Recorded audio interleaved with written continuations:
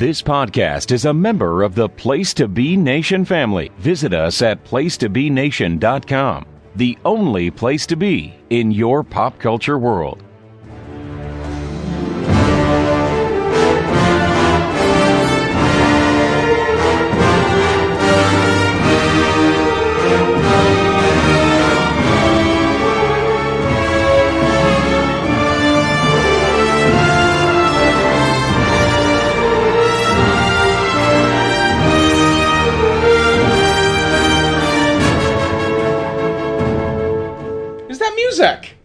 It's a good choice. Hello, everyone. Welcome to episode 3 of the Glenn Butler Podcast Hour Spectacular. I remembered the entire name of my podcast, so I feel pretty good about that. I am Glenn Butler of many places around this place to be nation, and I have with me, of course, my brother, the other part of Place to Be Nation's Brothers of Discussion, Mr. Scott Butler. How you doing tonight? Listen all, y'all. It's the Glenn Butler Podcast. It is indeed. And with the weekend's blockbuster sci-fi release, the Star Trek Beyond trailer, we thought we had to come on and do a reaction show. Yes, this is the Star Trek trailer reaction show. Exactly. You'll find that no place else other than right here at the Place to Be Nation. This is what we provide for our listeners, definitely. It's a service. Yes. We're obviously going to be talking about the Star Trek trailer that just came out. We're going to talk about what was in the trailer, and we're going to sort of speculate from there about what's going to be in the movie. So if you're really super paranoid about spoilers and don't even want to know what's in the promotional material 6 months before the movie comes out, you might want to skip this section and skip ahead to the part where we talk about the Star Wars The Force Awakens score. Otherwise, let's talk about this Star Trek trailer. I think you'll share this impression, but when I found out that they were attaching the Star Trek 13 trailer to the Star Wars movie release, I was much happier that I had gotten a ticket for opening night. I believe I said this in these exact words. I was more excited for the Star Trek trailer than I was for the Star Wars movie. Because the last 3 Star Wars movies sucked, and the last 2 Star Trek movies have been awesome. So I was much more excited for the Star Trek trailer than I was for the Star Wars movie. That's not a totally unique opinion, but a little idiosyncratic, because the last 2 Star Trek movies have come in for a good amount of criticism. I'm not saying they're beyond criticism, I'm saying they're awesome. That would appear to be, in at least a lot of the circles I run in, a minority view. I don't have time for people that can't enjoy things. It's like WWE fans that shit on John Cena. I don't have time for people that can't enjoy things. Have fun. Love yourself. Well, as I like to say, there is a better way to live. But I tend to criticize those movies a little more than you do, although the 11th movie is kind of special to me for personal reasons. But Darkness, really missed the mark. Love yourself. I try. Darkness is incredible. Darkness, I think, really missed the mark in a way that Beyond seems to be doing better.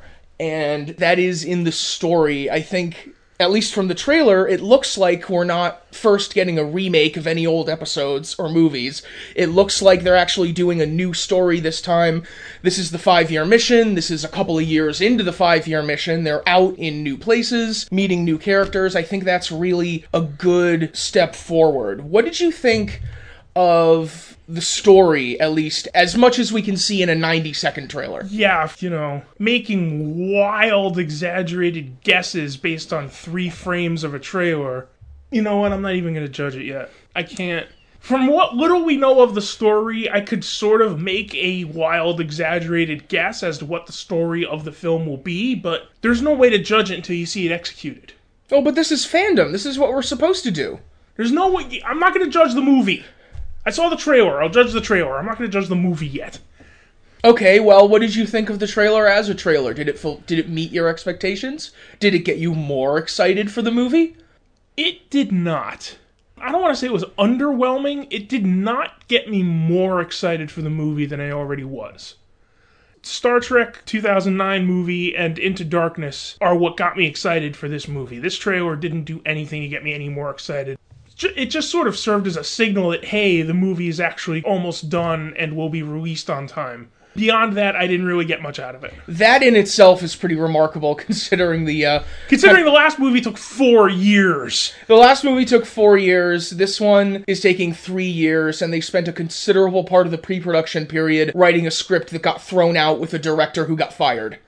Yeah, each of the last 2 movies had a consistent production team, director, writers, and they each got delayed for a year before release. Whereas this one had a total turnover of everyone about 6 months or a year into production. And it's still coming out in less time. So that's a rather remarkable achievement. I still have some hope for it, though. I have... You're saying that like I don't. No, I'm not... I know you're not a hater, but the hater brigade is strong. Already? Based on this trailer? Yes, because it has action scenes, and it has explosions, and jumps, and stunts. It's a trailer! That's what you put in a trailer! Yeah, well, I mean... It's not Terms of Endearment! Star Trek Terms of Endearment would be a pretty compelling premise for a movie, though. I think there's room for all sorts of stories. I think...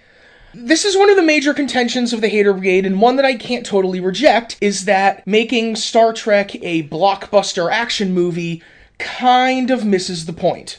Star Trek has always been a blockbuster action movie. Well, ever since Star Trek 2, I guess.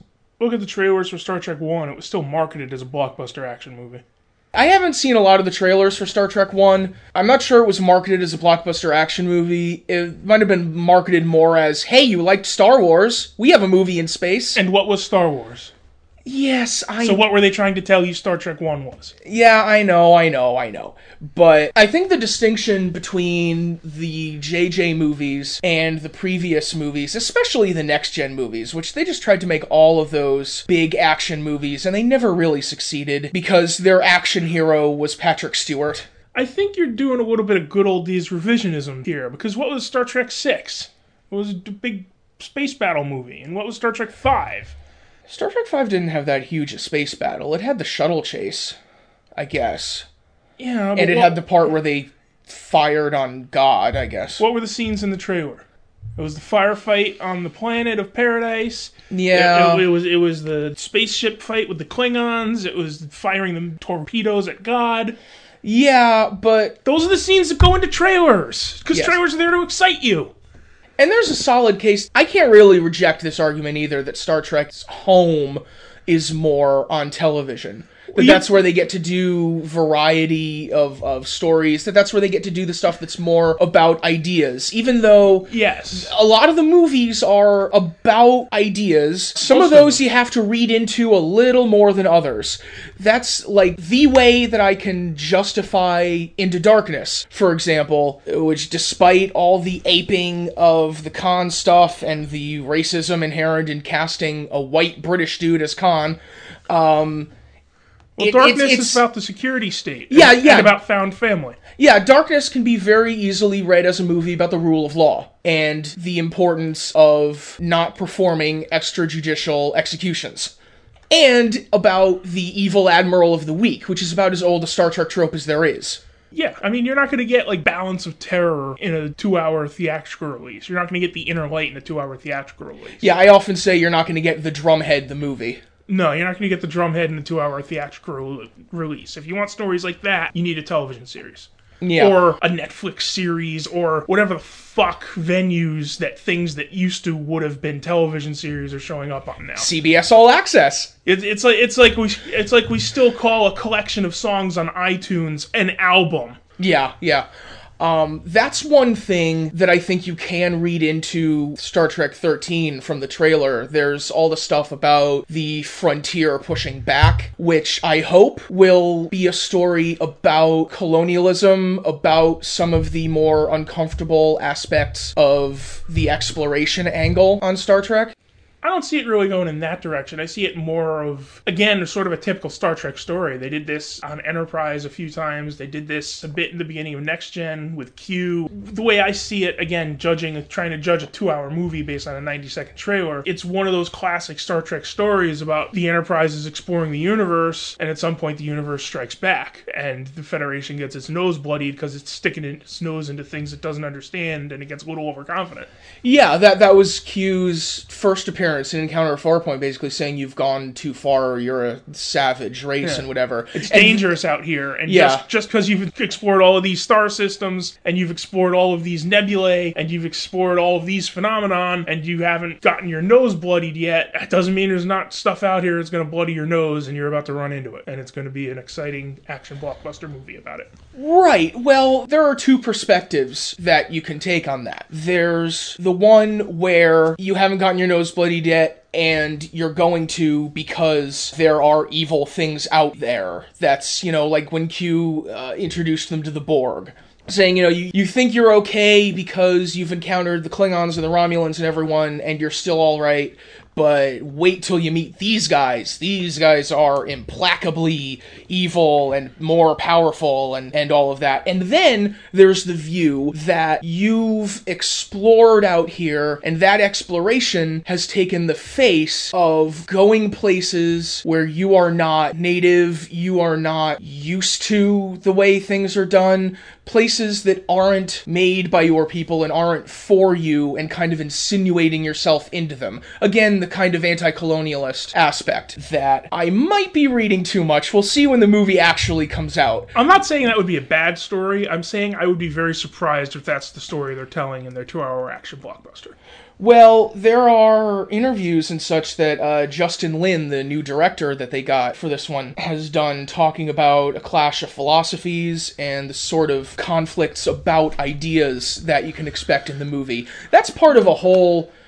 Some people have called it damage control, which I don't really agree with because I don't know that there's a lot of damage, but again, that's the hater brigade.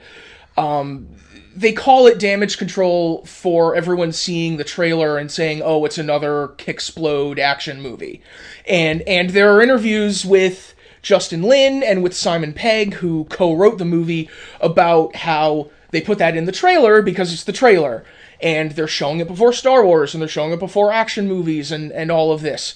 But the last Star Trek movie that wasn't a Kicksplode action movie was Star Trek V. The one people hate even more than Star Trek 1. I don't really think of 6 as a Kicksplode action movie. It had action scenes, it had a space battle, but there was a lot more about the fall of the Soviet Union, basically. That movie was very directly about something. There was a lot of political intrigue, but there were also battle scenes. Into Darkness had a lot of political intrigue, and it also had battle scenes. Into Darkness didn't have a lot of political intrigue. Really? There were a couple of scenes with Admiral Robocop. Yeah, the whole NSA extrajudicial execution storyline with Admiral Robocop.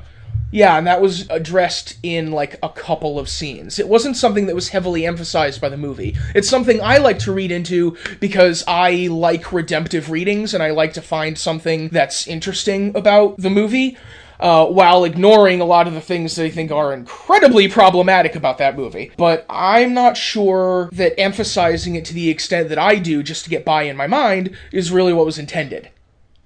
Go ahead, take the main point of the storyline of the film and call it something you read into it to make you feel better. Okay. But anyway... The quote from Justin Lin that I was talking about, this is an article from birthmoviesdeath.com, which I had never seen before, so I don't know if I can endorse the site, but in this article they quote him saying, what would happen if you go on a 5-year journey and you're trying to not only explore, but also maybe introduce other people to your way of thinking? What would that mean? What are the consequences of that? You're spreading a philosophy that you think is great. Are there going to be any philosophies that counter you? That was something I thought about since I was a kid, and we got to explore that. So, I think that that's a good sign. I think that that's saying that in and among the action plot there are ideas going on here, and I'm at least glad to hear that. And there are, some people in the hater brigade who are mollified by that kind of thing. The closest Hollywood usually comes to anti-colonialism is white savior stories like Avatar. So I wouldn't get my hopes up for that kind of thing. I'm kind of starting to get my hopes up, though. Maybe I shouldn't. Maybe you're right. We'll see. So we've talked a lot about Into Darkness, and a fair bit about Star Trek 6 and Star Trek 5, and a lot about extraneous interviews people have given. Do you have any reaction to the actual trailer, the actual 90 seconds of video this is supposed to be a reaction show to? Well, I mean, the main thing that I've talked about is that might not be entirely emblematic of everything that's in the movie, which seems kind of obvious once you actually say it. One thing I noticed is that all of the guest stars are buried in makeup. All of the guest stars are in full head, full face covered makeup. If there are any recognizable people in this film, I don't know how you would recognize them. True. There are a couple of shots of one alien who looks a little bit like a Narn, and I'm not sure if that is Idris Elba's character. Idris Elba's in this movie? Yeah, Idris Elba was, I'm surprised you didn't see it. He is the villain of the piece, which did get some people excited when he was cast. Well, if he's in the trailer, he's the Narn with extra flares on his head. I imagine that is him, because you'd think they'd have to have him in the trailer because he is one of the starring actors of the movie. Well, if he's the main villain, he's probably the one saying about, this is where the final frontier pushes back, Captain. Yeah, all of that stuff. How about also, it might be one of the things that the villain of the piece does. Apparently the Enterprise is getting blown up again. Yeah, that was one of my reactions, that for a trailer that starts out with "we have no ship," they have an awful lot of the ship in the trailer. Which sort of lends credence to your idea that maybe the movie is about other stuff, and all of the shots in the trailer are just the actiony bits from when the ship gets destroyed. Because if he says we got no ship, and a significant portion of the movie involves no ship, but a lot of the scenes in the trailer involve the ship, then most of the scenes in the trailer are from the actiony bits where they lose the ship, and not from the long, talky bits where there's meaning and storyline. Well, I do hope there are lots of long, talky bits. There were a lot of shots in the trailer also down on the planet. Yes, that looked interesting to me. Presumably after the ship blows up. You see, that's something that does look very interesting. Or the whole Enterprise crew is in like a prison camp or something. A lot of the Enterprise crew, I think a lot of them are separated, so you get pairings that you might not have had in the other movies. You get Bones and Spock together when they haven't had a whole lot of scenes together in the last two movies. You get Kirk on his own for a while, apparently. You get Sulu and Uhura together. I don't think they've interacted very much. So there's a potential, at least, for some interesting pairings. And it seems like maybe the Enterprise might get blown up fairly early in the movie.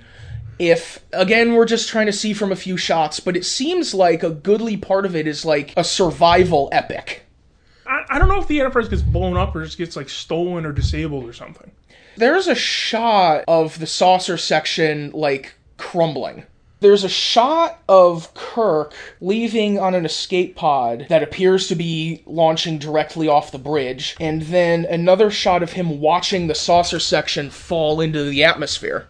So I'm not sure when in the movie that happens, but it looks like there's a lot of story after that. Well, because there's that scene right at the end of the trailer where Kirk is beaming up with the black and white painted woman, and they have to beam up to somewhere. Right, well, in the first shots in the trailer, when, a lot of the crew is together, they're not on the Enterprise. Also, people have zoomed into some of the shots in that first scene, and on their jackets, I think Spock has an emblem for the USS Franklin or something. Really? Yeah. That would be interesting. Yeah, I think that's another ship that they get use of somehow.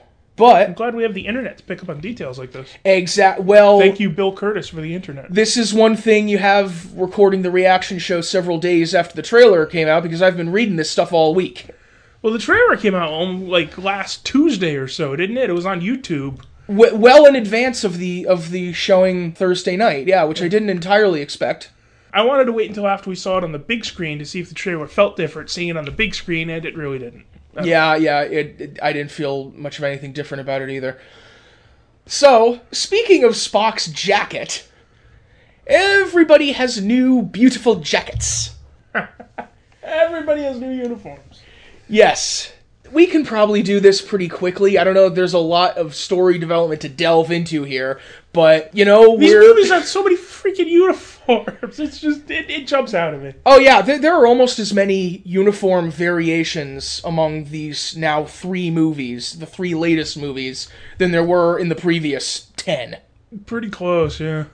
Again, we can probably run through this pretty quickly. There's not a lot to delve into. What do you think of the new uniforms? They're new uniforms.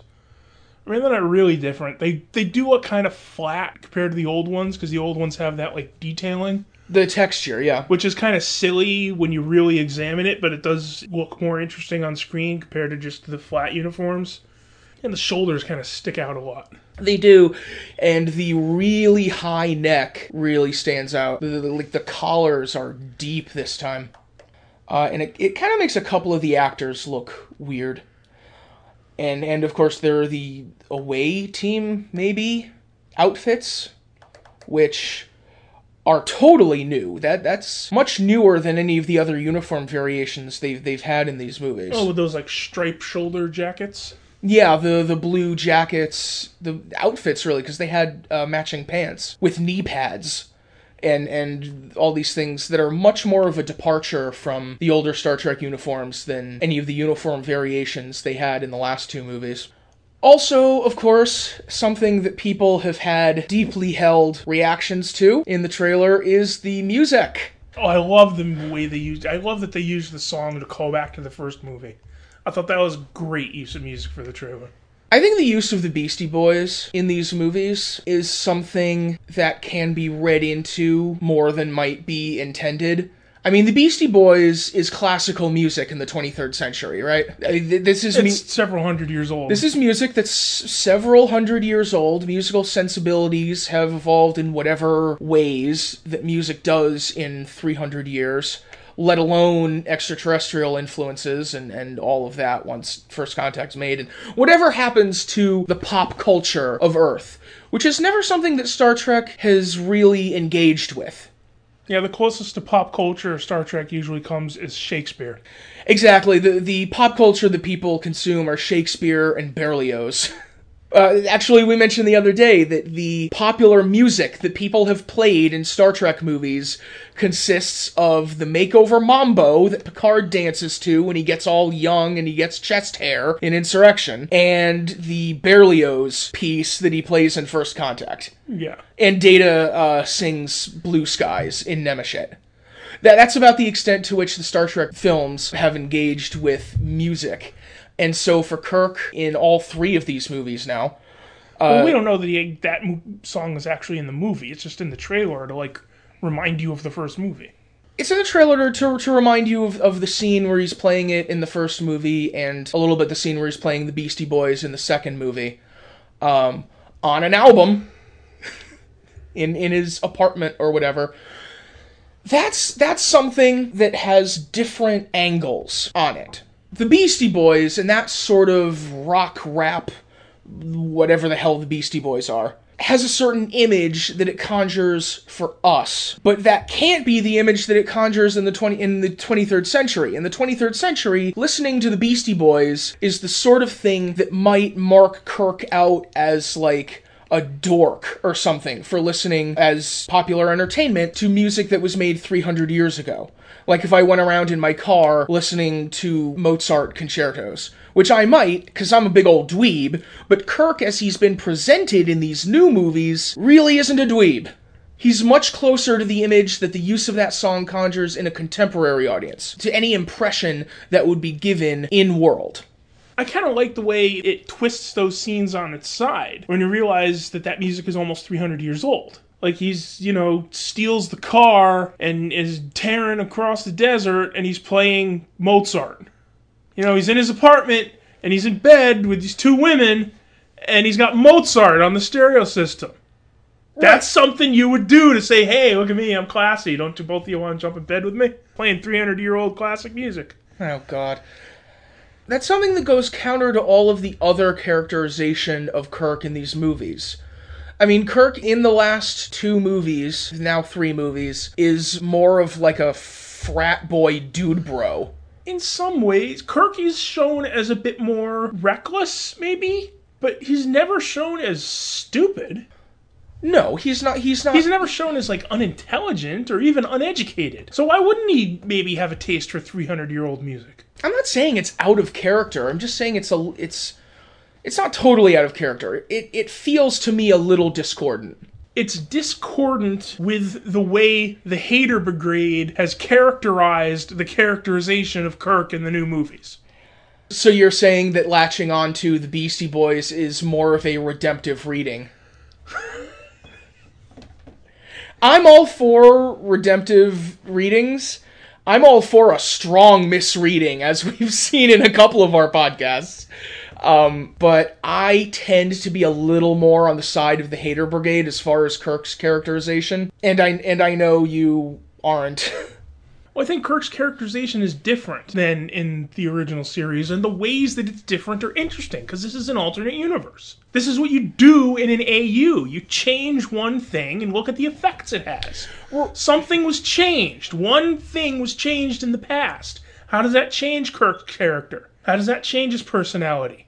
He didn't have his father as he grew up. He was a child of a single mother and later had a stepfather. How does that change? His stepfather is obviously going to raise him differently than his birth father did. He's going to relate to a stepfather differently than he related to his birth father. His birth father was a Starfleet officer. Who knows what the hell his stepfather was? That changes his upbringing. It changes his development as a young child. It changes how he grows into an adult. It changes the personality he develops as he matures. It changes the decisions he makes later in life because he has a different upbringing and different personality. That's the whole point of an AU, is to explore the consequences of this change. It is. I don't think the ways they've explored that in the last two movies have been particularly interesting. I think they've taken that premise and used it to tell a very paint-by-numbers hero's journey movie. What you do then is you take this character that's been changed by the circumstances of your AU, and you place them back into circumstances that are identical or very similar to the original universe. So you've got this Kirk that grew up with the stepfather and is different, has different characterization, different personality, different decision-making skills, different upbringing to shape his worldview, and now place him back into a situation that's very similar to something that Captain Kirk would have faced in the original series. How does this new Kirk deal with it? And then you start to see glimpses. You start to see signs that, okay, this is a very different Kirk from the original, but you put him in a crisis situation and you see glimpses of the Kirk that was there in the original. You see personality traits that maybe were changed by his upbringing, but they're still there, and the crisis situation draws them out. And despite how he's so different now, you see the signs that deep down he is still fundamentally the same person as original Kirk. And those signs are brought out in these crisis situations. And you go, there he is! That's my Kirk! That's what you look for in AUs! That's the whole point of AUs! Okay, but what are those moments, do you think, in these movies? I think when he tries to surrender the ship to Admiral Robocop to save his crew, I think that is very similar to when he surrenders the ship to preserve his crew and the peace in Star Trek VI. That's a very similar moment, and it comes from the same inner character spot of, if I take all of this on myself, I can protect everyone else. That's my duty as captain. And even this guy that had a rougher upbringing, didn't have a Starfleet officer father to guide him, grew up resenting his stepfather, was kind of a wild child, was an irresponsible frat boy. He still has that sense of responsibility. He still reacts that way. Let me take it all on myself and try to get everyone off easily. He still has that instinct to sacrifice himself for the greater good. Well, that could be interesting, then, in the light of that, to see how he reacts, apparently evacuating the Enterprise on his own in Star Trek 13. I don't know if they'll draw these parallels as explicitly as they did between Darkness and Star Trek 2, but there should be some parallels between Star Trek 3 and this movie, assuming what we think may happen in this movie is accurate. Now, we don't know how the ship gets destroyed. Does the ship just get attacked and destroyed, or is there a sacrifice involved? Well, there are shots in the trailer of this swarm of ships attacking and just slamming into the ship and penetrating and going straight through. There's a shot in the trailer of them blowing off one of the nacelles, and I think they sever the neck of the ship at one point. See, that's very different. If you just get attacked and defeated, that's very different from sacrificing the ship to save the crew. if everything that we've seen from here seems accurate and Kirk is evacuating the ship alone, it makes sense that he would be alone because he would be the very last person there. You know who else evacuated the ship alone and was the last person left on the ship? Captain Kirk? Yes. Which one was that? The Paradise Syndrome? No, that was Star Trek 2009. Well... Captain Kirk! Yeah, okay. You're the captain now, Kirk! Yeah, okay. I was also thinking of Kirk alone on the Enterprise in the Paradise Syndrome, but yes, in Star Trek 11, there was, of course, Captain Thor Kirk. Yes. Yeah, your father was the captain of a starship for 12 minutes, and he saved 800 lives, whatever it was. That's it, yeah. You mean I remembered a line from a movie? Got it right. How often does that happen? I dare you to do better. So if indeed the Enterprise gets destroyed or severely beaten up, that'll be the second movie in a row, which might be laying it on a little thick. Well, if it gets beaten up as bad as it looks in this trailer, that'll mean basically it's being destroyed 2 or 3 years after it was damaged so badly it was in repair for a year. That's a lot of beating for a ship to take. Also, I hope that they don't do the same character journey for Kirk, because that was something that irked me a little bit about Darkness, was they basically did the same journey where he has to earn the Enterprise again.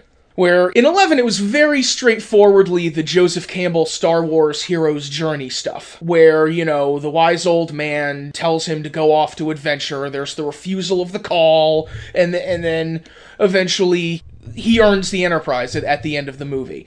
And then in Darkness, they have him as captain of the Enterprise for the first 5 minutes, and then the wise old man says, nah, not so much. Yeah, and then bust him back down, and he has to earn the Enterprise all over again. And then at the end, there's this celebratory moment that's basically the same as the celebratory moment at the end of 11. Where, okay, now we have the Enterprise, and we're all one happy crew family, and we're voyaging on the Enterprise.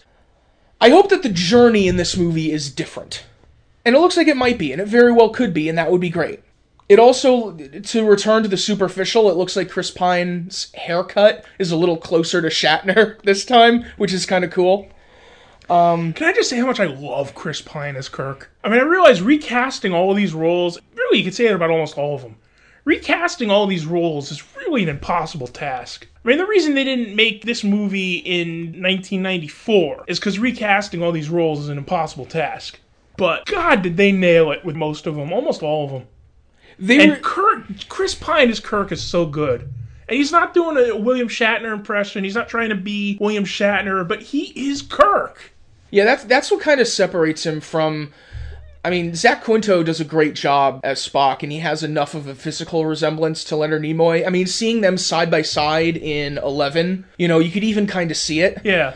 And he does a good job as an actor with it. And Carl Urban is just spot on, note perfect as McCoy. Yeah, but Chris Pine is basically playing the role the exact same way that Leonard Nimoy did, or very similar to the way Leonard Nimoy did. And Carl Urban is almost doing a DeForest Kelley impression. Yeah, just about. But Chris Pine isn't doing any of that, but somehow he is still Kirk. I think it's great. See, I've only really seen him as Kirk in a few moments. And a few of the moments where he got a little Shatnery. And not in the inflection and the acting style like a lot of people think of when you say Shatnery. Although, if they got some good melodramatic Shakespearean stuff out of him, I think that might be interesting. But there are some little details. Like the last scene of 11, when Spock is joining them on the bridge, and he has his legs crossed and just kind of turns to him. He seemed kind of Shatnery in that moment. Yeah, that was a very Shatner-like gesture. The delivery of the line, that's a good choice, at the beginning of the Beyond trailer, felt a little bit Shatnery. Felt a little like him coming into the role a little bit. I haven't really seen him as Kirk as much as you have, but I mean, I'm open to the idea. Oh, I think he's great. I think most of them are great, but I think Chris Pine as Kirk is really good. I think Chris Pine, most of the roles are really good, but I think Chris Pine as Kirk is really good in a different way than Zach Quinto and Carl Urban are really good. True. I mentioned before that I was very happy that this appears to be a new story. I had really assumed that this next movie would probably be the Klingons, because my general theory had been that when they started these new movies, and I refuse to call them reboots because that's not what they are, but that's one of my bugaboo. If it was a reboot, it wouldn't have had Leonard Nimoy as Spock. It's still starting over in an alternate timeline. It's an alternate timeline. They linked it back to the old timeline, but they're still starting over in an alternate timeline. It's an alternate timeline. The Mirror Universe episodes weren't fucking reboots. Well, no, because that's... A, because they weren't new series, and B, because they were still mostly from the point of view of the original universe. They did the Enterprise Mirror Universe episodes. That didn't have anyone from the Prime Universe. But anyway... That was 2 episodes. But If they did 200 episodes, it would have been a reboot. I think to be a reboot, there has to be a complete wiping of continuity. And so... And well, there basically really has been. No, there wasn't. Leonard Nimoy was Spock! There's no wiping of anything! Leonard Nimoy is not from this universe, though. In this universe, none of the history we know happened. Yes, but he's the link. But he's a link to a different universe. Yeah, anyway, that's just one of my bugaboos. Semantics. You always up for semantics, right? But I kind of assumed that when they went to do these new movies, they figured, what are the things that the public knows about Star Trek? 1, Kirk and Spock. There's Star Trek 11. 2, Khan. There's Darkness. The number 3 thing that people know about Star Trek is Klingons. And especially after Darkness, with all of the...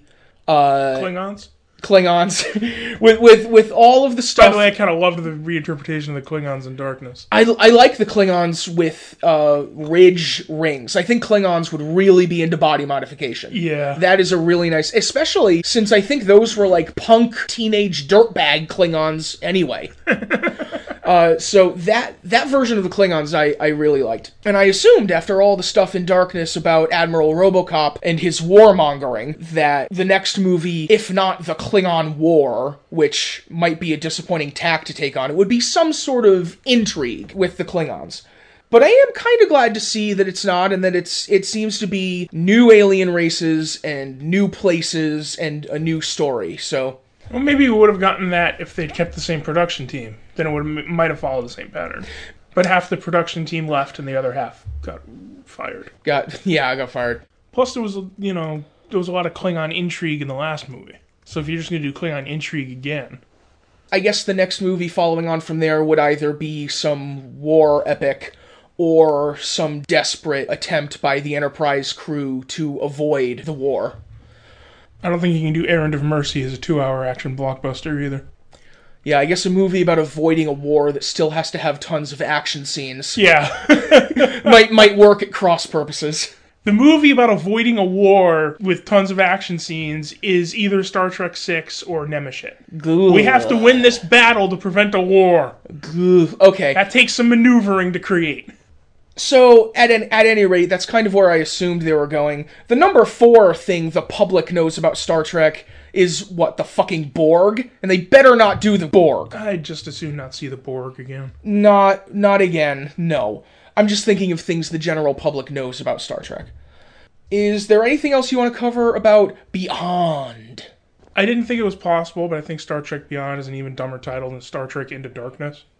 It is a bad title. I got used to Into Darkness. I don't mind it anymore, even if I still don't think it's a really great title. I just sort of got used to it, and now it's just there, and I don't care. Yeah, it's a freaking stupid title. And I may get there with Beyond as well, but on first blush, it looks stupid. I mean, if they are going for that exploration angle, I guess there's, like, beyond what you know, beyond what you've seen, but it's a dumb title. I totally agree there.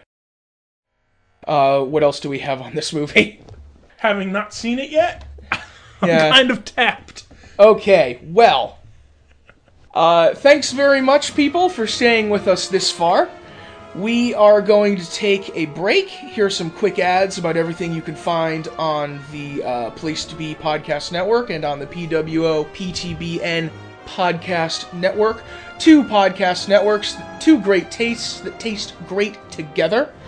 We are going to hear about that, and we will be back after the break. See you soon!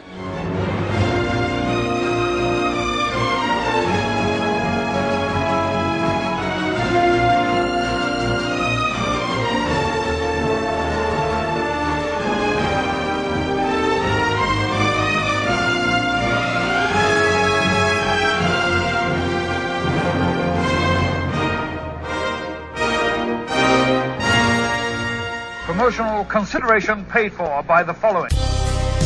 What's up, everybody? This is Kevin Kelly.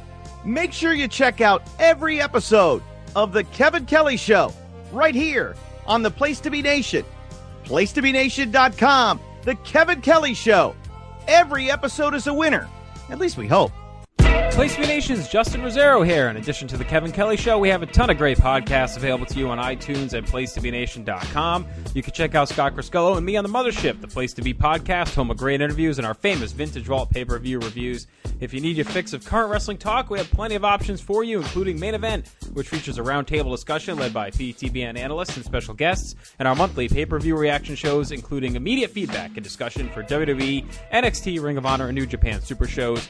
Also, be sure to relive wrestling's past with Graham Cawthon's excellent exclusive History of Wrestling podcast, Phil Schneider's Digging in the Crates, and our monthly pay-per-view rewind roundtable series led by Ben Morse. And join Pro Wrestling Only's Will and I on the Dangerous Alliance podcast as we dive into various subjects in the form of exercises and games. Sports fans have plenty to enjoy as well. We featured the Sports Evolution Mega Show with Scott, Dr. G, Cowboy, and Cowboy Sr., the Kings of Sport, led by Live Audio Wrestling's Godfather Nate Milton, as well as the NBA Team Podcast, which takes a year-round deep dive into pro hoops, and the TJ McClune Show, featuring great guests from around the world of sports journalism. PTBN also proudly features the Richard the Mailman Podcast, specializing in the world of TV, thought leadership, anger, and irreverence. As mentioned, all of these shows available on PlaceToBeNation.com, the only place to be in your pop culture world. PTBN also is a home to tremendous in-depth features on pro wrestling, sports, movies, comics, plus tournaments and more. We also want to thank our friends at Bonehead's Wing Bar in West Warwick, Rhode Island, and Fall River, Massachusetts, Scott Keats, RSPWFAQ.com blog, and PileDriver.net.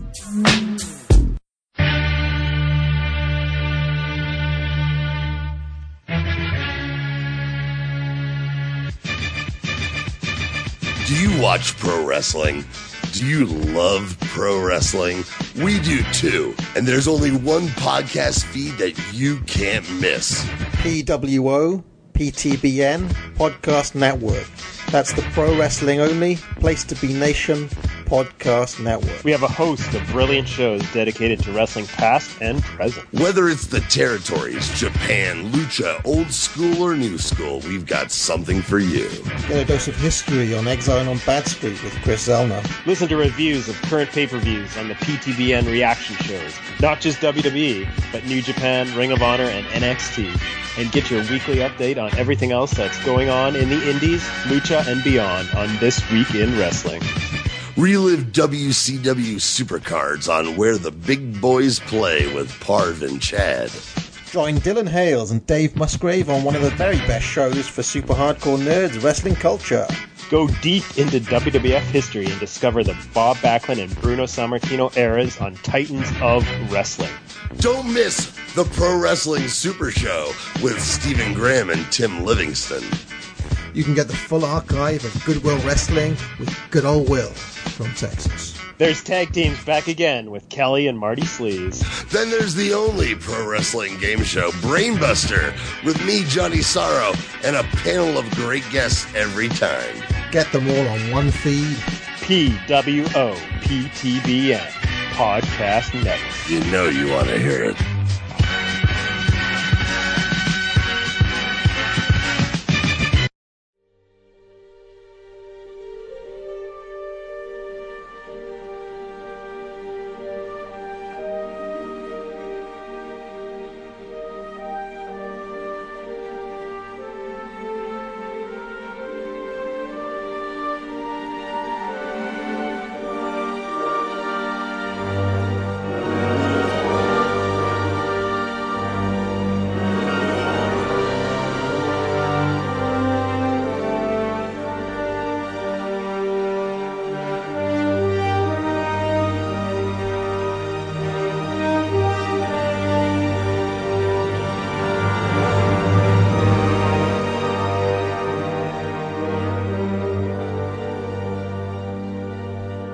Hello, everyone. Welcome to part 2 of episode 3 of the Glenn Butler podcast, Hour Spectacular, hosted here at PlaceToBeNation.com, which you just heard a bit about. If you want to see more of my stuff on PlaceToBeNation.com, I do the Wednesday Walk Around the Web, a weekly link roundup of things I find interesting or entertaining or significant in some way. I also do a plethora of other podcasts here. I am a regular feature of the Super Extreme Vault, looking back at ECW pay-per-views. I was recently on the first episode of Mission Indie Possible, which should be dropping soon. Look for that. I was on the first episode of Rank and File, ranking wrestlers, because a lot of the other podcasts we have are about wrestling. And a bevy of other things on this website. Scott, what have you been on recently on this website? I voted in that tournament. Yes, that would be Place to Be Nation's Holiday Tournament Spectacular, now entering its final days. As we drop this episode, the final 4 is up, but there's a solid chance that by the time you listen to this, and if you're listening, bless you, there's a solid chance that by the time you listen to this, the finals will be up, because we are barreling through this thing to get everything done by Christmas Day, because nobody wants to still talk about the holidays once Christmas is past. It's over and done, and we're on to New Year's. So yes, thank you very much, Scott, for voting. I'm sorry so many things you voted for have lost. So many. I believe we'll be covering that in the next episode of your podcast. Am I incorrect on that? We might. I'm not sure, because time is short. But if we don't, we're crabby about some things and we like other things. That's basically how it goes, right? So, continue voting, look for that, and, of course, the other things you have to plug are the other episodes of the Glenn Butler Podcast Hour Spectacular. Episode 1, a deep dive into the Hunger Games series. Episode 2, a rundown with the two of us and the salubrious Steve Willey from Place to Be Nation of every ding-dang thing in the holiday tournament. Even if we're a few rounds on here, many rounds on by now, I think it's still a fun listen. We're just talking about a bunch of things, talking about some of our holiday memories, holiday experiences. I think that's a good listen, as long as the season is going on. But now, what we're going to do is pivot into a discussion of a CD that we've been listening to this week. Not on CD, but, I mean, as we mentioned, these things are a little anachronistic. The score album to the new Star Wars film, The Force Awakens, by the one and only John Williams. Now, in this discussion, we've both seen the movie, so that's probably going to come up. There are probably going to be spoilers, so just be aware of that. Anyway, Scott, what did you think when they announced that John Williams was coming back for this movie? Did you expect that? Did you not? What were your thoughts? I didn't necessarily expect it. I mean, it's not like I was shocked by it. I wasn't not expecting it, but because it was so divorced from George Lucas now, I wasn't sure if he would. And I wasn't necessarily thrilled that he was coming back. On the one hand, it's nice that he's coming back so that they all have a proper Williams score, so that there's that continuity between the scores of all 7 movies. On the other hand, I wasn't a huge fan of his work on the prequel movies. So, just because it's Williams back scoring a Star Wars movie again, did not necessarily mean to me that the score was going to wind up being as good as the first 3. True. I haven't been the greatest fan of Williams' work in the 21st century, and I think you've been even less of a fan of it, really. Well, I'm a big fan of themes. I like big, bold themes that are played clearly and completely from beginning to end, and then over again, and then over again. I like Star Wars main title. I like Superman main title. I like big, bold themes, and Star Wars is full of themes. The main title, Luke's theme, Ben's theme, the Force theme, the Imperial March, Leia's theme, the Han and Leia theme, the Luke and Leia theme, the Rebel fanfare, Jabba's theme, the Emperor's theme, all kinds of themes in those original 3 movies. I think that's the highest anyone has ever ranked the Luke and Leia theme in a list of Star Wars themes. Just talking about them off the dome. That one's kind of ran under the radar. It's not used a lot, but I'm just listing all the ones off the top of my head. There's just a million themes, and I love themes because you pick it out and they're repeated over again, and they're like played a little differently. They're played faster, they're played slower, they're played in a minor key, they're played in a mournful way. It's all the same set of notes, but it expresses so many different things using that same set of notes. I love that. I love that so much more than just amorphous, this bit of music sounds good, and then that bit of music sounds good, but it's all not really connected to each other. It's just either good music or bad music, but it's not connected to each other in any way. It doesn't have a deeper meaning. It doesn't symbolize anything. It's just, oh, that sounds nice. I'm not as big a fan of that. I like big, bold themes. Right, and the 3 Star Wars trilogy scores from Williams really define this golden period in his career when he was just rattling off classics. Yes. Like, all the time. He did the 3 Star Wars movies, he did Superman, he did E.T., he did Raiders of the Lost Ark. So many classic scores, classic themes that people remember, that people love. And eventually, his style changed. Yes. Partially, the style of movie that he was doing changed a little bit. Partially, it's just his development as an artist. You know, anyone working in music for that long is going to go through different phases in his career, and he's not the same composer in 1980 that he is in 2005. Yeah, absolutely. And that really shone through in the prequel scores. It felt like in The Phantom Menace, he was kind of trying to do that. He was trying to imbue, like, one-off tracks with really big melodies, sort of in the way that he had done in the trilogy, but more in the style that he had reached by 1999, which was an odd combination. He wrote a lot of themes in the prequel trilogy. Maybe not as many as he wrote for the original trilogy, but there's Anakin's theme from Phantom Menace. There's the Anakin and Padme love theme from Attack of the Clones. There's the Droid March. There's a Trade Federation theme. Is the Trade Federation theme different from the Droid March? No, those are the same thing. Never mind then. There are several themes, but the themes are so different. They're more low-key. They're sort of underplayed. And they're also not featured as prominently as the themes in the original trilogy are featured.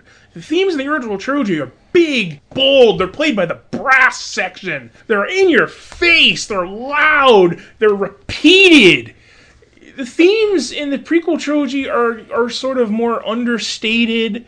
It's played quietly in the background by the string section, and it's only repeated once or twice, and it's not repeated in whole. It's like the first half of the theme is repeated, or the second half of the theme is repeated, or the first 2/3 of the theme is repeated, but not all of it together, and not repeated, because that would just be repetitive, and why would you want to repeat a theme? But just play it more understated, and downplay it, and overlay it with other things, and they just don't stand out like the themes in the original trilogy stand out. Williams' style, by the time the prequels came around, and more so once you got into the 21st century proper, I mean, there is a bit of a separation between Phantom Menace and Attack of the Clones in the way that there isn't between Clones and Sith, in terms of the style of the music. It's a little more subtle. But Williams' style by that point was... I don't want to say his entire style was more subtle, because there are always subtleties in his work. There are fantastic subtleties in... his music from that period in the late 70s, early 80s that everyone loves. Yeah, definitely. But the use of themes, the development of melodies was a little more deliberate. The steps were laid out a little more. They are a little more in the background, except when they're not. But those moments are kind of farther between, like you say. And also, there was a significant shift in the way that he scored action music. Basically, his action cues from the prequel trilogy sound basically just like his action cues from everything else that he's written in the last 15 years. You can easily match up cues from Clones or Revenge of the Sith with Minority Report, with the Harry Potter movies, especially the third Harry Potter movie, the last one he did. See, I loved the score to the third Harry Potter movie, but I don't like most of other Williams' recent work. I really like that score too. The ironic thing with that, though, is that the third Harry Potter score kind of dumped a lot of the themes he'd written for the first two. I mean, those first two Harry Potter scores are full to the brim of themes. A little bit like the Star Wars trilogy, but in a more modern style, and not all of the themes were really to my liking. I mean, you could tell that they were scores for Chris Columbus movies. He was the one who made the first two, right? Yes. Right. Whereas the third one dropped a lot of those themes. Like, there was the theme for the broom that was only there once when he got the new one at the end of the movie.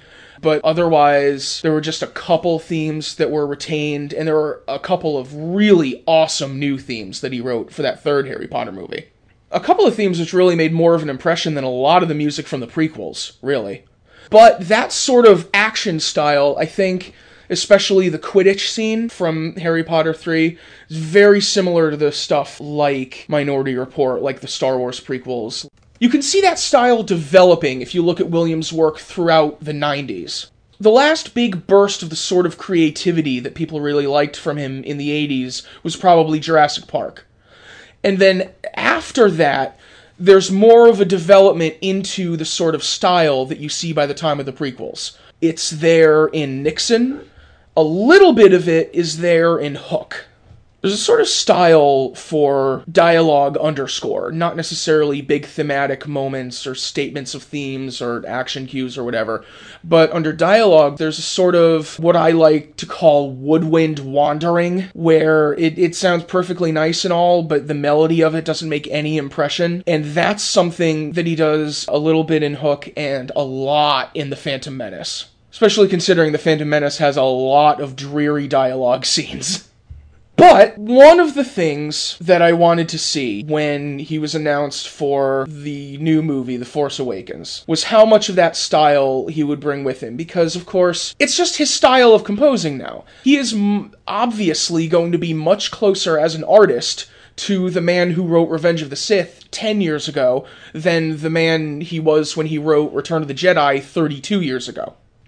That's why I almost didn't mind when they floated the rumors that if Williams wasn't coming back for the movie, maybe Michael Giacchino would be chosen to score it because he had worked with J.J. Abrams on a lot of movies. Yeah. Because Michael Giacchino does a lot of scores sort of in that style, in that he uses a lot of themes and features them prominently.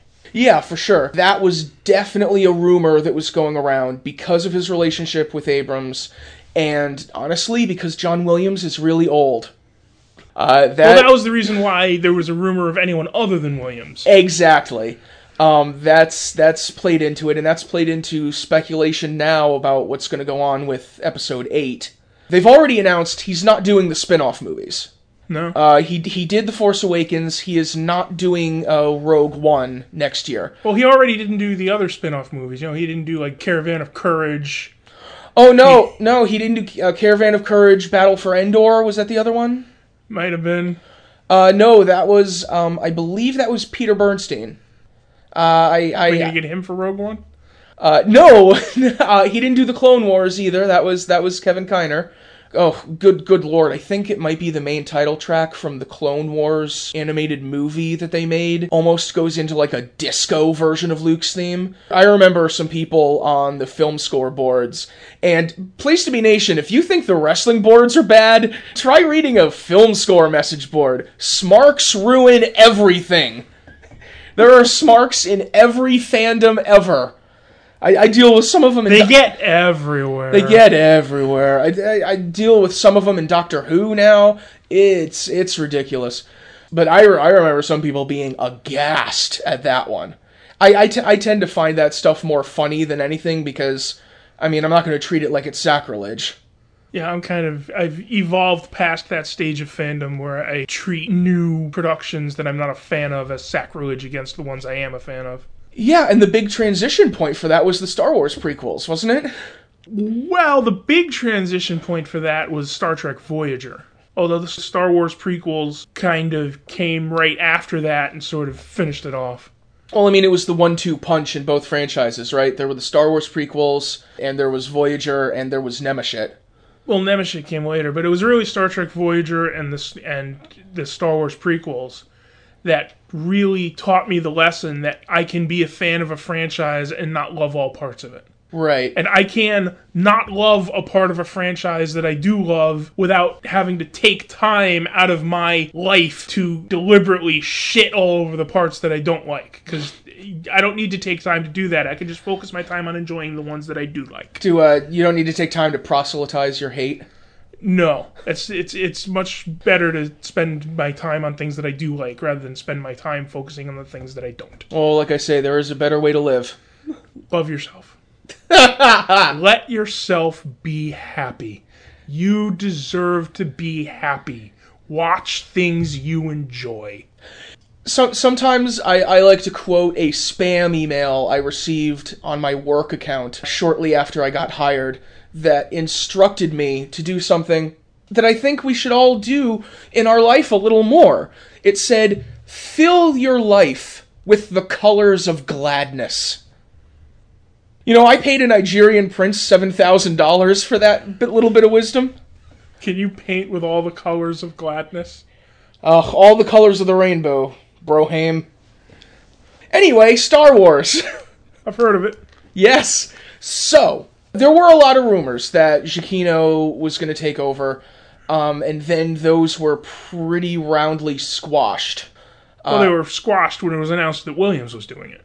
There was still speculation in some quarters. There were people picking over every interview bit and announcement. Someone said Williams is going to do it. Well, does that mean Williams is composing a complete score? Does that mean Williams is composing themes and someone else is going to write the actual underscore? Does that mean Williams has an advisory role? Does that mean Giacchino is going to be there in case Williams, drops dead in the middle of the orchestra pit? Yeah, basically. There are people speculating about all sorts of things. But even despite some health issues that Williams did have during the scoring of the movie that caused him, I believe that's what caused him to not conduct the score. There were a couple of people, I believe William Ross was one of them. Ross was the one who conducted the Harry Potter 2 score when Williams was busy with a bunch of other movies that year. William Ross and there was another one whose name I forget, conducted the main title and the end title and some other pieces. But that was one concession that Williams did make to his health. But he did compose the whole ding-dang thing. And now, of course, the speculation machine is whirring around on whether he's going to be back for Episode 8. And whether he can possibly be back for Episode 9, which is slated to record at the time that he'll be 87 years old. Although, you'd think that composing music is one of those things that really isn't limited by age. Oh, Betty White hosted SNL at 88 and a half. Ennio Morricone is still scoring movies on the regular, and he's, I believe, in his 90s by now? You can do this for a long, long time. So, all that said, we're 20 minutes into our segment about Star Wars. Do you want to talk about what we think about the actual music? Hey, Glenn, what do you think of the actual music? I thought it was pretty good. I'm not sure that I agree with you. Really? Although I'd probably go so far as pretty good.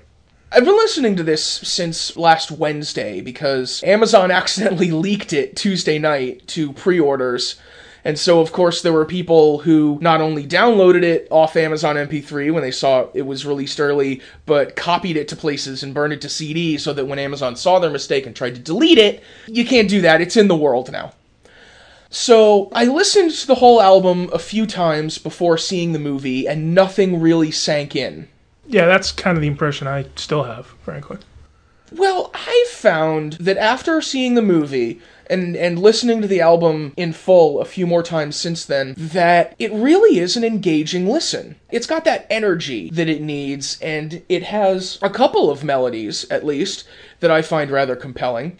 I like the score well enough. I don't think it's bad in any way. It's maybe a little too far on the prequels end of the spectrum in terms of its use of themes than the original trilogy end of the spectrum. But that's not necessarily a criticism, that's just my taste. But every theme that's in this, I cannot remember the theme as soon as I stop listening to it. It's like the silence from Doctor Who. If I'm listening to it, I sort of, oh, okay, that's that theme. I hear it now. As soon as the track ends, I have no memory of what the theme sounds like. Nothing sticks. A couple of things have started to stick for me. The big new theme is Rey's theme for the new hero of these movies, apparently. I think her theme is really engaging. I think it's propulsive. It is all over this album. I like Rey's theme while I'm listening to it, but at the moment, the music's not on, so I can't remember it.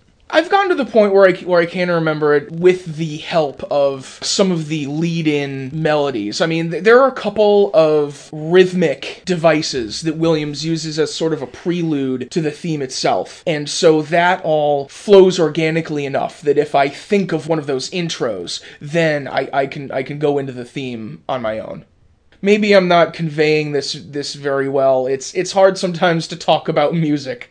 I think the quote is, writing about music is like dancing about architecture, especially since I'm really no musicologist. All I know about orchestral music is what I've learned following film scores for the last 20 years, possibly? A little less than 20 years. And the reason I got into this in the first place was 1/3 Titanic, that was a huge score that everyone had, 1/3 Star Trek, and 1/3 Star Wars. And a lot of the music terms I know from reading the liner notes to the 97 special edition Star Wars albums. And so I guess this is kind of full circle. So there's a lot of nostalgia wrapped up in this. And that's a huge element of the movie, too. I think the movie was really well paced in terms of bringing in those nostalgia hits. I mean, there are shots that I really think are timed out to allow applause when someone shows up for the first time in a scene. I'd kind of like to see how those play, like, in a couple of weeks when it's not new to people anymore, but the first shot of Han Solo and Chewie has a moment for everyone to appreciate. Oh my god, it's Han and Chewie. The first shot of the Millennium Falcon. The first shot of Leia. Of course, the first shot of Luke, such as it is. But that is absolutely an element of the music, too. There's a sense that whenever one of the old themes is brought back, it's kind of presented to you in such a way that lets you acknowledge, like, hey, that's an old theme. I remember that from Star Wars. What did you think of the use of the old themes in this score? Well, my main complaint is basically the same complaint I had about the prequels, although to a somewhat lesser extent, is that whenever they use an old theme, it's in this sort of the newer style where it's not featured as prominently in the soundscape, it's kind of understated, and also they usually don't use the whole theme. They use like a part of the phrase. They use like the first half of the theme, so you recognize, oh, that's the theme, but they don't take the time to play the entire thing. Yeah, that's true. I think that's partially the transition in Williams' style and partially a transition in filmmaking style. Scenes just aren't usually as long as they used to be, and there isn't really that sense of allowing big moments for the music to breathe. I mean, there isn't going to be a binary sunset scene in a new movie. And so the presentations of the Force theme especially get shortened because the Force theme is a very long melody. Even compared to other Star Wars themes, it is a long-lined melody, so it's hard to really make a place for the whole thing. And I think in this movie it only really happens once. It's only really at the end. I think you get snippets of it a couple of other times, but that's the longest bit you get is right at the end. You definitely get snippets of it. You get enough to remind you of it. With the Force theme and with Luke's theme, they are very, very identifiable by the first 5 or 6 notes. And so oftentimes, when they're being integrated into various cues, which already have things going on, that might be all you get at a time. See, I when I listen to that, I perceive that as a tease. You know, it's like if somebody puts a box of cookies on the table, you open up the box and there's half a cookie left. Is this your cookie theory of thematic use? Yes. I expected there to be 36 cookies in that box and there's half a cookie. And so you get a couple of bites and it reminds you of the flavor of chocolate and then that's it? First, I had a great expectation, and the expectation wasn't met. It's such a letdown, and I'm just left this little bit to like scrounge up and try to savor, but it's just not even enough to savor, and I'm so let down from my expectation. I expected a feast, and I just have these tiny little scraps of themes. I can definitely see the frustration there. I am less frustrated with it. Well, you have broader tastes than I do. I suppose. I guess there's You appreciate a wider variety of score styles. Oh, well, thank you. I didn't realize that was a compliment. Really? You appreciate a narrower variety of things than I do? I mean, yeah. that's... I mean, I'm not ascribing a judgment to that. That's just a difference in tastes, but... Exactly. You know, like you eat a wider variety of foods than I do. You watch a wider variety of television shows than I do. It would be harder not to, frankly. But maybe that's another show. I also wanted to mention about Luke's theme, which was hardly used in the prequel trilogy because obviously Luke wasn't there. There actually was some discussion in 1999 with Williams and George Lucas as to whether Williams should write a new main title because Luke isn't in these movies. And they decided, probably for the best, to go with Luke's theme because it's Star Wars. Yeah. They already changed up the end title structure. To a certain extent, that is the best part of the movies. Because it's so much about nostalgia at this point. These are movies I was watching in 1983. You know? I said that when we were walking out of Force Awakens. I said, well, that's the first time since 1983 I went to go see a good Star Wars movie. That's a long time. So to a certain extent, the best part of the movies is the nostalgia hit when you're sitting in a theater and Luke's theme hits and Star Wars comes on the screen. That is one of the best parts of the movie for those of us that have been watching these films for 30-odd years. Sure. But then there was the sense that it would come back a little bit for the new score because obviously they got Mark Hamill back. Luke's going to be around. But then I listened to the CD without having seen the movie yet, and Luke's theme pops up several times.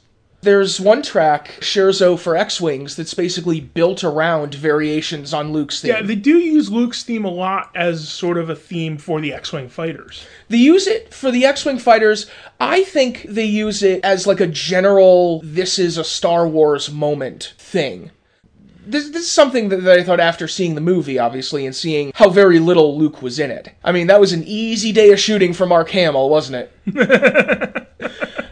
Why did they even have him at the read-through for the script? But when Han and Chewie step onto the Falcon, neither of them has a theme, so there's Luke's theme, to just kind of announce this is an important moment. This is a Star Wars moment. The Scherzo for X-Wings plays during the trench run at the end of the movie. That totally isn't just the Death Star again, as a sort of general Star Wars theme. Like, this is the sort of thing that happens in a Star Wars movie, and it's big and exciting, so here's Luke's theme. It almost enhances the way that Luke hangs over the movie as sort of a mythic presence, you know? People are mentioning him in hushed tones, and he is this mythic figure now. They all are, apparently. And so he sort of hangs over the movie, and his theme kind of pops up in some places that you wouldn't expect just knowing the story, to just remind you about him. The Force theme did something a little similar, although it's obviously more identifiable. I mean, it's obvious to bring it up when someone talks about using the Force or being a Jedi or whatever, but it's another theme that can also be a little more generalized to the mythological side of Star Wars. Well, to a certain extent, they use it sort of the way you described that they use Luke's theme, is that, you know, whenever they talk about, oh, Luke left and he's off doing something and we have to find Luke Skywalker, they use the Force theme in a lot of those scenes because they're looking for him because he's the Jedi Knight, and they need the Jedi Knight. It's been a long time since the Force theme was Ben Kenobi's theme. If it was still Ben Kenobi's theme, it would not have appeared in Empire or Jedi. Well, except where Ben Kenobi did. Williams sort of tried to make it Ben's theme again in Revenge of the Sith. It was given a little more variety for him, but as with anything he tried to do with the music in the prequels, it was completely cocked up by the editing. That's a whole subject on itself. The editing of the music in the prequels was a total garbage nightmare of just splicing and screwing tracks and moving them around the movie and using tracks from Phantom Menace in the next two movies. Using mislabeled tracks from Phantom Menace in the next two movies. Yeah, it was just a total nightmare. That was something else that I was looking forward to in the new movie because J.J. Abrams, as a director and producer, is much better to his composers than George Lucas is. Giacchino's scores for Abrams movies and TV shows are not screwed around with in the way that the prequel scores were. By the time Revenge of the Sith came out, that was just a game to, listen to the album and then see what's chopped and screwed and put in where and what actually gets into the movie and what's replaced by tracks from The Phantom Menace. And God, it was just horrible. And that is something that isn't present at all in this movie. The music is almost completely unmolested. And the album is more or less in chronological order. I mean, if a couple of tracks are swapped, it's hard for me to notice because so little of the music sticks in my mind when I'm not actively listening to it. But from what I can tell, I think the CD is basically in chronological order, so it's very easy to tell what track is in what scene. I think so, yeah. There might be a few things swapped around, and I'm not sure if Rey's theme is just the track from her introduction, or if that's, the concert suite like Williams likes to make, and it's just, placed around a little. I think The Scavenger is the track from Rey's introduction, isn't it? Right, yes. So, yeah, I foolishly tried to talk about this without having the track list in front of me. Yeah, so Rey's theme is sort of more of an exploration of that theme, like the Imperial March track from Empire, or Leia's theme from New Hope. Yeah, it's a little out of Williams' practice to make that concert suite and place it in the midst of the album. I think in the in the prequel scores, they were always like right after the main title. Well, I was going to say, he always did a track like that in the prequel scores. The Anakin's theme or the Across the Stars Love theme. There was always a theme suite, even on the prequel albums. Oh, yeah. Yeah, there were always one or two of the main new themes. So, you said the themes didn't make much of an impression on you. I assume, then, that you don't really have any thoughts on Finn's theme or Kylo Ren's theme? I haven't been able to pick out either of them for sure. Like, I'll listen to a track and I'll think, oh, I hear that, and that must be Finn's theme, but I haven't really been able to pick them out. And again, I can't remember any of this music when I'm not listening to it. Yeah, with Finn's theme, I'm just getting to the point where if it comes up on the CD, I may recognize it, but it's not something that I can recall independently yet. Like, there are things, just from my previous experience listening to things, there are things I'm assuming have a theme somewhere in this score, and I just haven't picked them out yet. I assume Finn has a theme, I assume Kylo Ren has a theme, I assume the Force One, whatever. I keep calling it Force One. Force One? Yes. And I want to give it a first word, but I don't know what the first word would be. Do you mean Dark Force One? I assume the Dark Force One has a theme. I don't believe the Dark Force One actually has a theme. Really? No, I think they just get general, like, militaristic stuff, and then when Kylo Ren comes in, his theme pops up. There's a track on here called The Star Killer, so apparently John Sheridan has a theme. Yes. Highly irregular, Captain! It's Lennon's least favorite track. And also there's a March for the Resistance, which I've put together an SAT analogy about really? This track. Oh, let's have a little quiz. The March of the Resistance is to the flag parade from Phantom Menace, as American Made is to Real American. That is a suitably appropriate analogy. I think it's got much more of the Trade Federation March than the Flag Parade in it, but that's... It sounds more like Flag Parade to me. But yeah, that's just a difference in how we hear it. I think it's got a lot of the melody of the Droid March in it, too, like the first several notes. That might just be because the March of the Resistance, I think, sounds... Considering it's for the Resistance, I think it sounds abnormally sinister.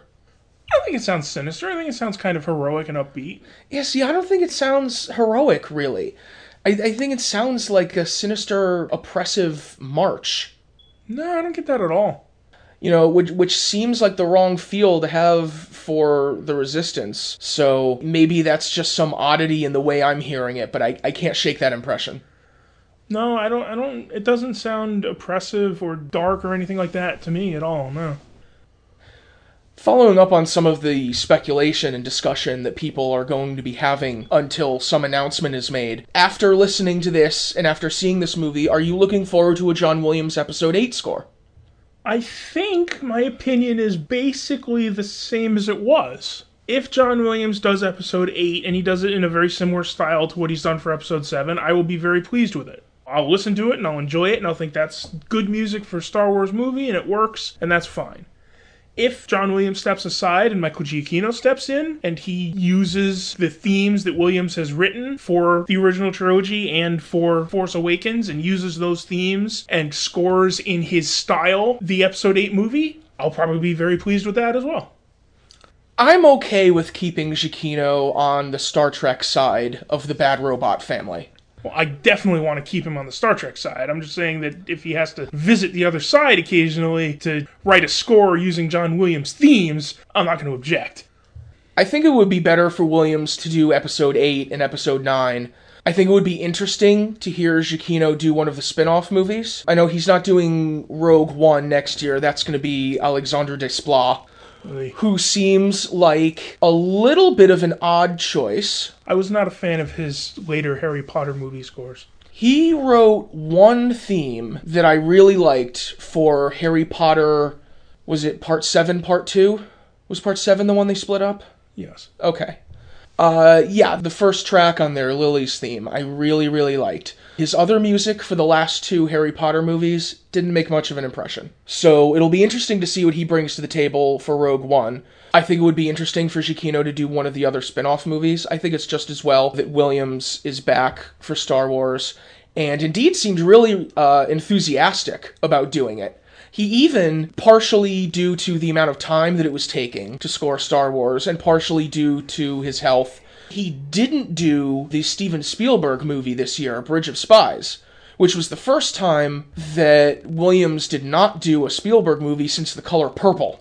And that had previously been the only Steven Spielberg movie Williams didn't score since Duel, way back in, what was that, 74, 75? Something like that. So he skipped out on that partnership to do Star Wars, so that's an interesting display of priorities. He is back with Spielberg for his next movie, and he'll have to balance out whatever Spielberg has planned with Episode 8, but I'm hopeful about it, really. I think this brought a lot more energy than the prequel scores did. Yes, definitely. How much of that is due to the movie itself bringing more energy than the prequel films, and how much of it is due to a different approach by Williams? I think he was really re-energized by the way that everyone was approaching this movie. He did seem really enthusiastic in talking to media after his first meeting with JJ. He really clicked with him in a way that he doesn't really get the chance to do anymore because, I mean, there are a couple of different perspectives on it. You could say he doesn't do any non-Spielberg movies anymore, or hasn't for the last several years. Or you can say that people stopped asking him. That's something he said when he did The Book Thief a couple years ago, which was a non-Spielberg movie. And someone asked him, if that was out of his habit or whatever, because he had only been doing Spielberg for a few years, ever since Revenge of the Sith. And he had only ever been doing Spielberg and Lucas movies since Memoirs of a Geisha, I think, which was also 2005. But that started as a Spielberg project. It's messy. But someone asked him how different it was doing a non-Spielberg movie again, and he said that he's entirely willing to do movies, it's just people don't ask him anymore. Or maybe part of it is that they can't afford him, except for big movies anymore, because, part of it, yeah. Because a guy like John Williams has got to demand a nice part of your budget, especially your music budget. A, the budget, and B, how are you going to be a filmmaker saying, I'm going to call up John Williams and see if he's interested in scoring my movie? I mean, you really think the filmmakers from, Looper are thinking, let's call up John Williams? The people from Looper aren't, but you'd think some, Oscar bait people would. Like the Book Thief people. I suppose. At least, send a fax to his agent.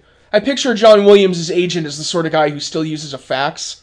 He's probably had the same agent since 1983. He's probably had the same agent since 1972. His agent probably only has John Williams as a client anymore, and when they ask him why, are you really just representing John Williams? Are you basically retired except you still work with John Williams? And he says, no, I'd represent anyone, just nobody calls me and asks for representation. Overall, I think a pretty good thumbs up for the score. I think the whole album is an engaging listen. There are a couple of pieces that I really like. Especially the ending track, the Jedi Steps. Oh, we haven't gotten to that yet. Yeah, that is the one track that really jumped out at me as a really good track. I heard the theme from that in one of the TV spots that they had for the movie about a month ago, and thought that sounded like a pretty good theme. That sounded the most like John Williams out of any of the music in the TV spots. Now, what is that a theme for? Because it's not Rey's theme, and it's not the Force theme, obviously. I've seen people saying it's a development of Rey's theme, but I don't see it. The best guess I sort of poked at is it's like a Force related to Rey theme.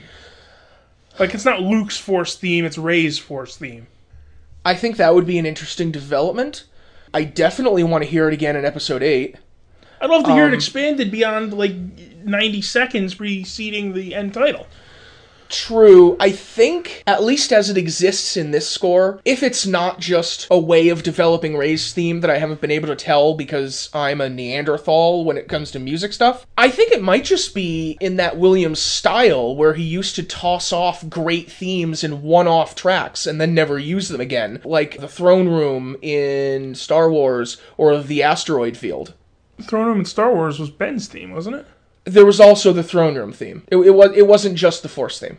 Okay, I'm not remembering that. I don't think I've listened to that track in years. So maybe I need to re-listen. You know, there's another theme in there that's really nice and not revisited again, except for a little bit at the end of the Return of the Jedi end titles, and it's in the Revenge of the Sith end titles. Although that's the concert arrangement of the Throne Room, which I don't prefer. But again, that's me.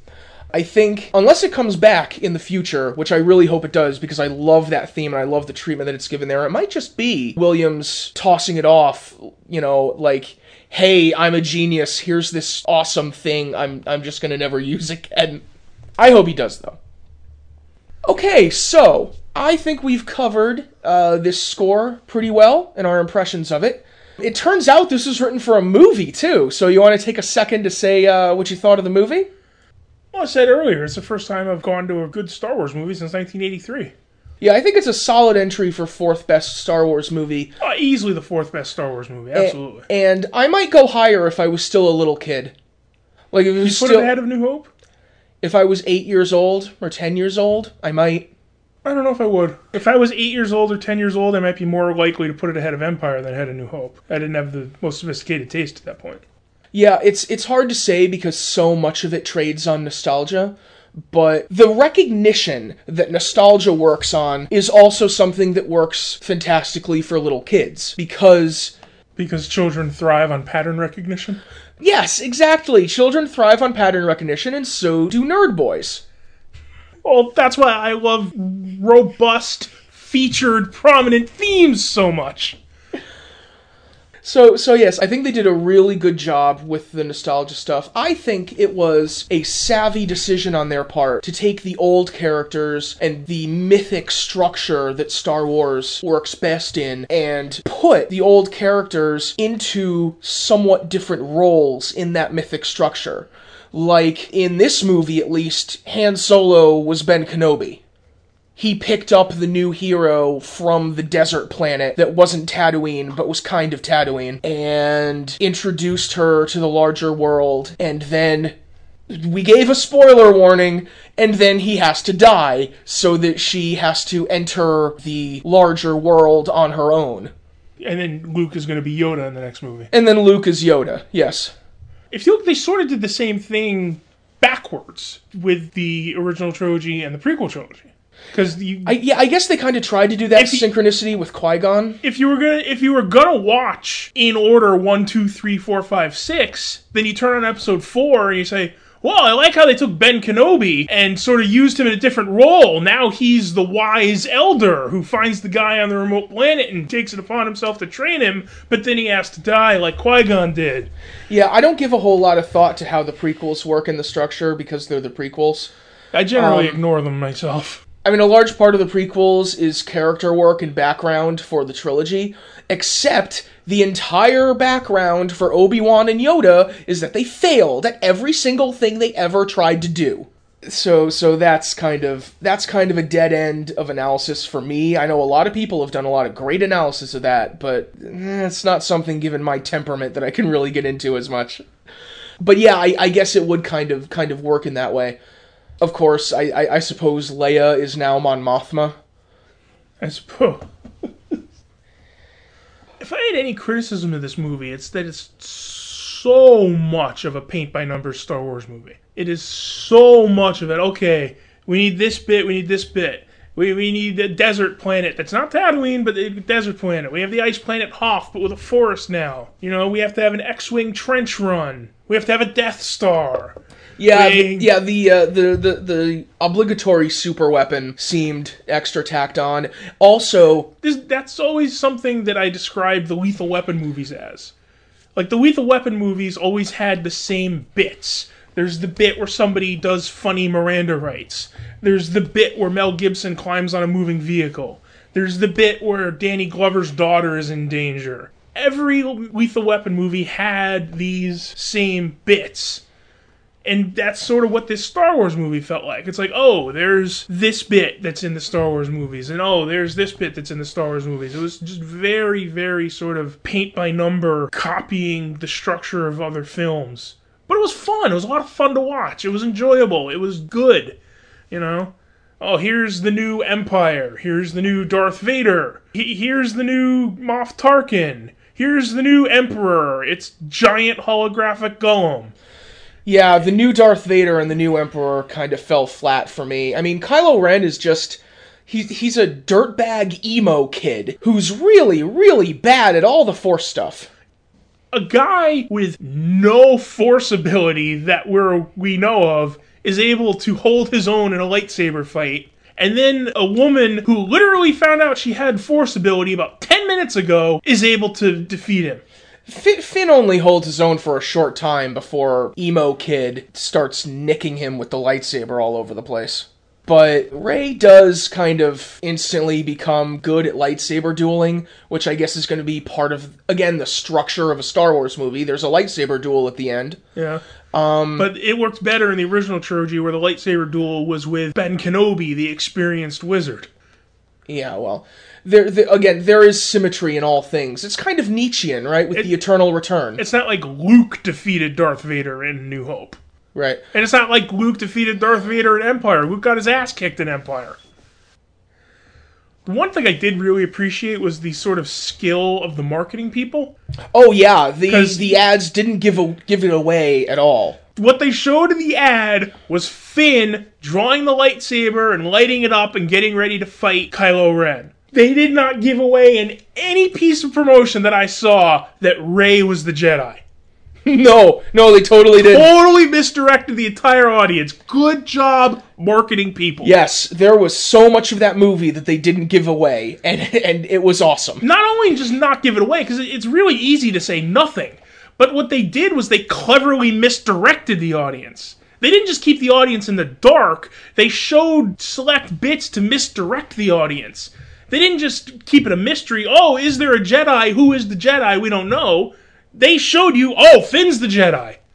But nah, it turns out not so much. That clever misdirection of the audience, I really appreciated that. Yeah, because we expect the dude to be the Jedi, frankly. Yeah, they played on the audience's prejudices and expectations. Yeah. Even while more prejudiced segments of the audience were going apeshit about a black guy being a stormtrooper and a black guy possibly having a lightsaber.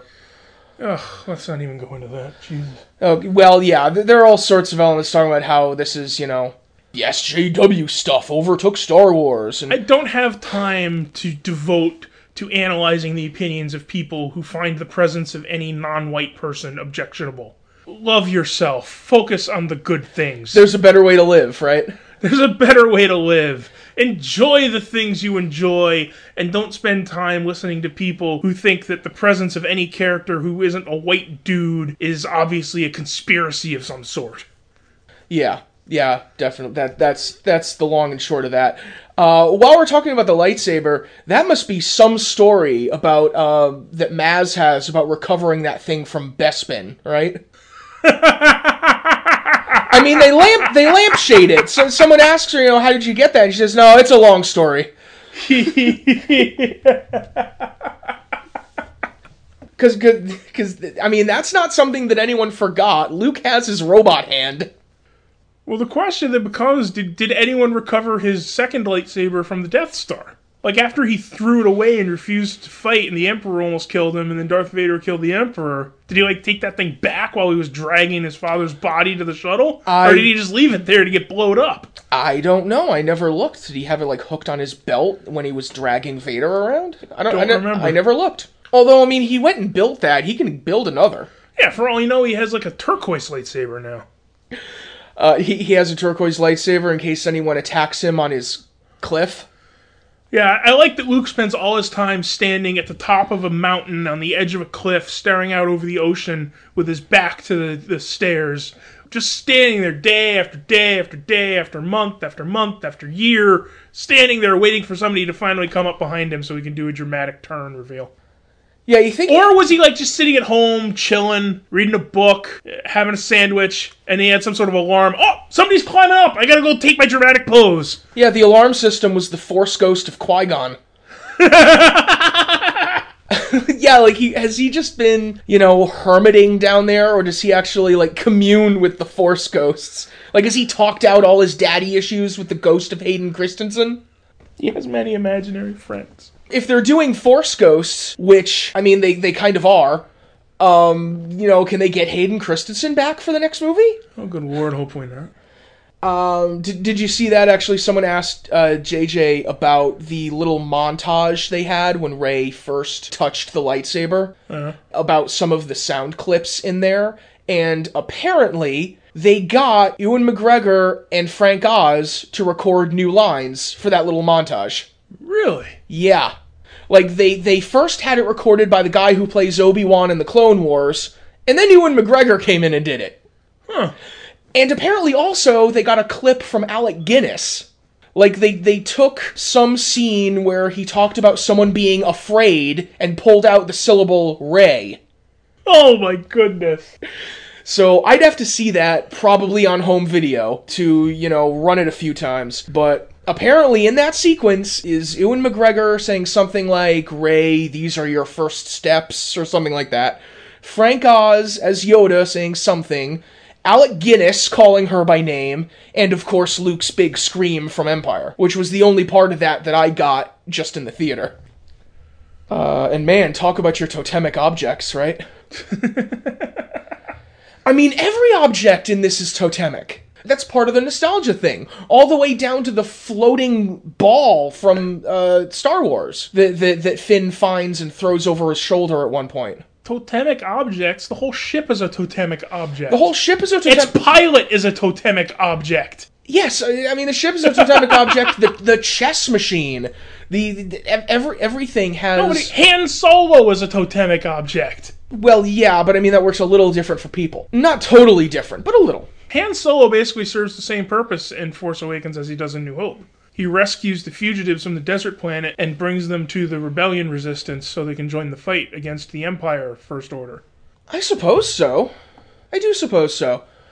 And also, because the trench run at the end wasn't, didn't seem all that great to me, I think the best action scene was the escape from Jakku when they were... When they steal the Falcon initially? When they steal the Falcon and, Finn gets the gun stuck, and so they have to maneuver around until they can shoot the guys. Yeah, that was a pretty good scene. That was really nice. And again, that was mainly a nostalgia hit, because it's the first time seeing the Falcon flying maneuvers like that, at least since Jedi, almost since the asteroid belt. Yeah, in Jedi, I guess there's the whole chase through the Death Star infrastructure. Yeah, but that's a little different than, swerving around and loop-de-looping and stuff. That's the kind of stuff that you haven't seen since the asteroid field. Yeah, true. I guess I'm thinking of the echo between the Death Star superstructure, not infrastructure. The Death Star superstructure and the Star Destroyer they fly into at one point. But yeah, that was a really thrilling one. I think that's something else with the pacing. I mean, one of the big hits from the Hater Brigade, as mentioned in part 1 of this podcast on JJ, has been that he's made Star Trek movies like Star Wars movies. When the thing that's really different about Star Wars movies, as compared to Star Trek movies, is that they are pretty much rolling action sequences. Like, one action sequence leads to the next, leads to the next, leads to the next, and that's the linking structure of the movie. And there are slower scenes, and there are dialogue scenes, and there's exposition, but the main thrust of it is the rolling action sequences. When in a Star Trek movie, most times, that ratio is flipped. Okay. Again, there are different styles and there are different takes on it. I do remember when I first saw Star Trek '09, one of the things I said is the whole thing is kind of the action bit. Yeah, exactly. I mean, there were some... Which I didn't mind at the time. I still love that movie, but... That movie... If you don't like that style, that is a valid point. Many of the problems and many of the things that make me uncomfortable with darkness are present in 11. But that movie's special to me for personal reasons, and so that kind of clouds my judgment on it a little. That movie's special to me because it brought Star Trek back from non-existence. Well, yeah, basically. I mean, one part of what made that movie special to me was the sense that, I mean, Star Trek is back, and like, it's good, and people like it. Yes. I mean, that sort of pleasant surprise, because I wasn't following all the news heading into making it. I mean, I generally kind of shrugged and said, I mean, yeah, I'll see it. It's a Star Trek movie. I'm a Star Trek fan. But I wasn't obsessively following it. I wasn't expecting anything, because it came on the heels of Voyager and then Enterprise and Nemesis. So I was expecting nothing. Like, oh, I hope this isn't awful. And it turned out to be awesome. Well, the big thing that really made that movie special to me was, like, the time that it came out, because that was 6 months after our dad died, and... Yes, that's very true. And Star Trek is something that's really special to me because, like, our mom was a fan going back from the original days. Literally, the Man Trap, the first episode aired, she was there. And so there's that connection, and since that was so soon after our dad died, it was kind of hard to get mom out of the house for a while. And the first scene is the dad dying. And it came out on Mother's Day weekend, and, you know, we took her on Mother's Day, and we wound up seeing that movie so many times. Yes. Partially because it was good, and partially because Star Trek was back and people liked it, and partially just to get her out of the house. And to get us out of the house. And, you know, that's just something that, you know, no other movie is going to do that in my life. And so that's a special thing for me with that movie. And that's why that movie, I have a little bit of trouble criticizing it as much as some other people do. That's entirely idiosyncratic. I think it might be time to wrap up the old podcast. Well, thank you for joining me here on your podcast. For Scott, I am Glenn. Good night, folks.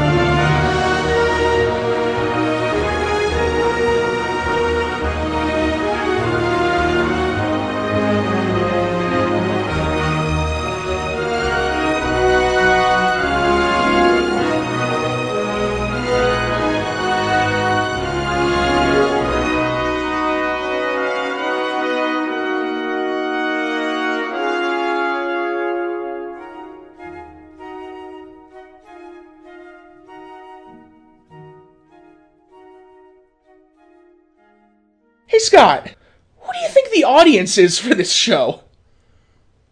Us.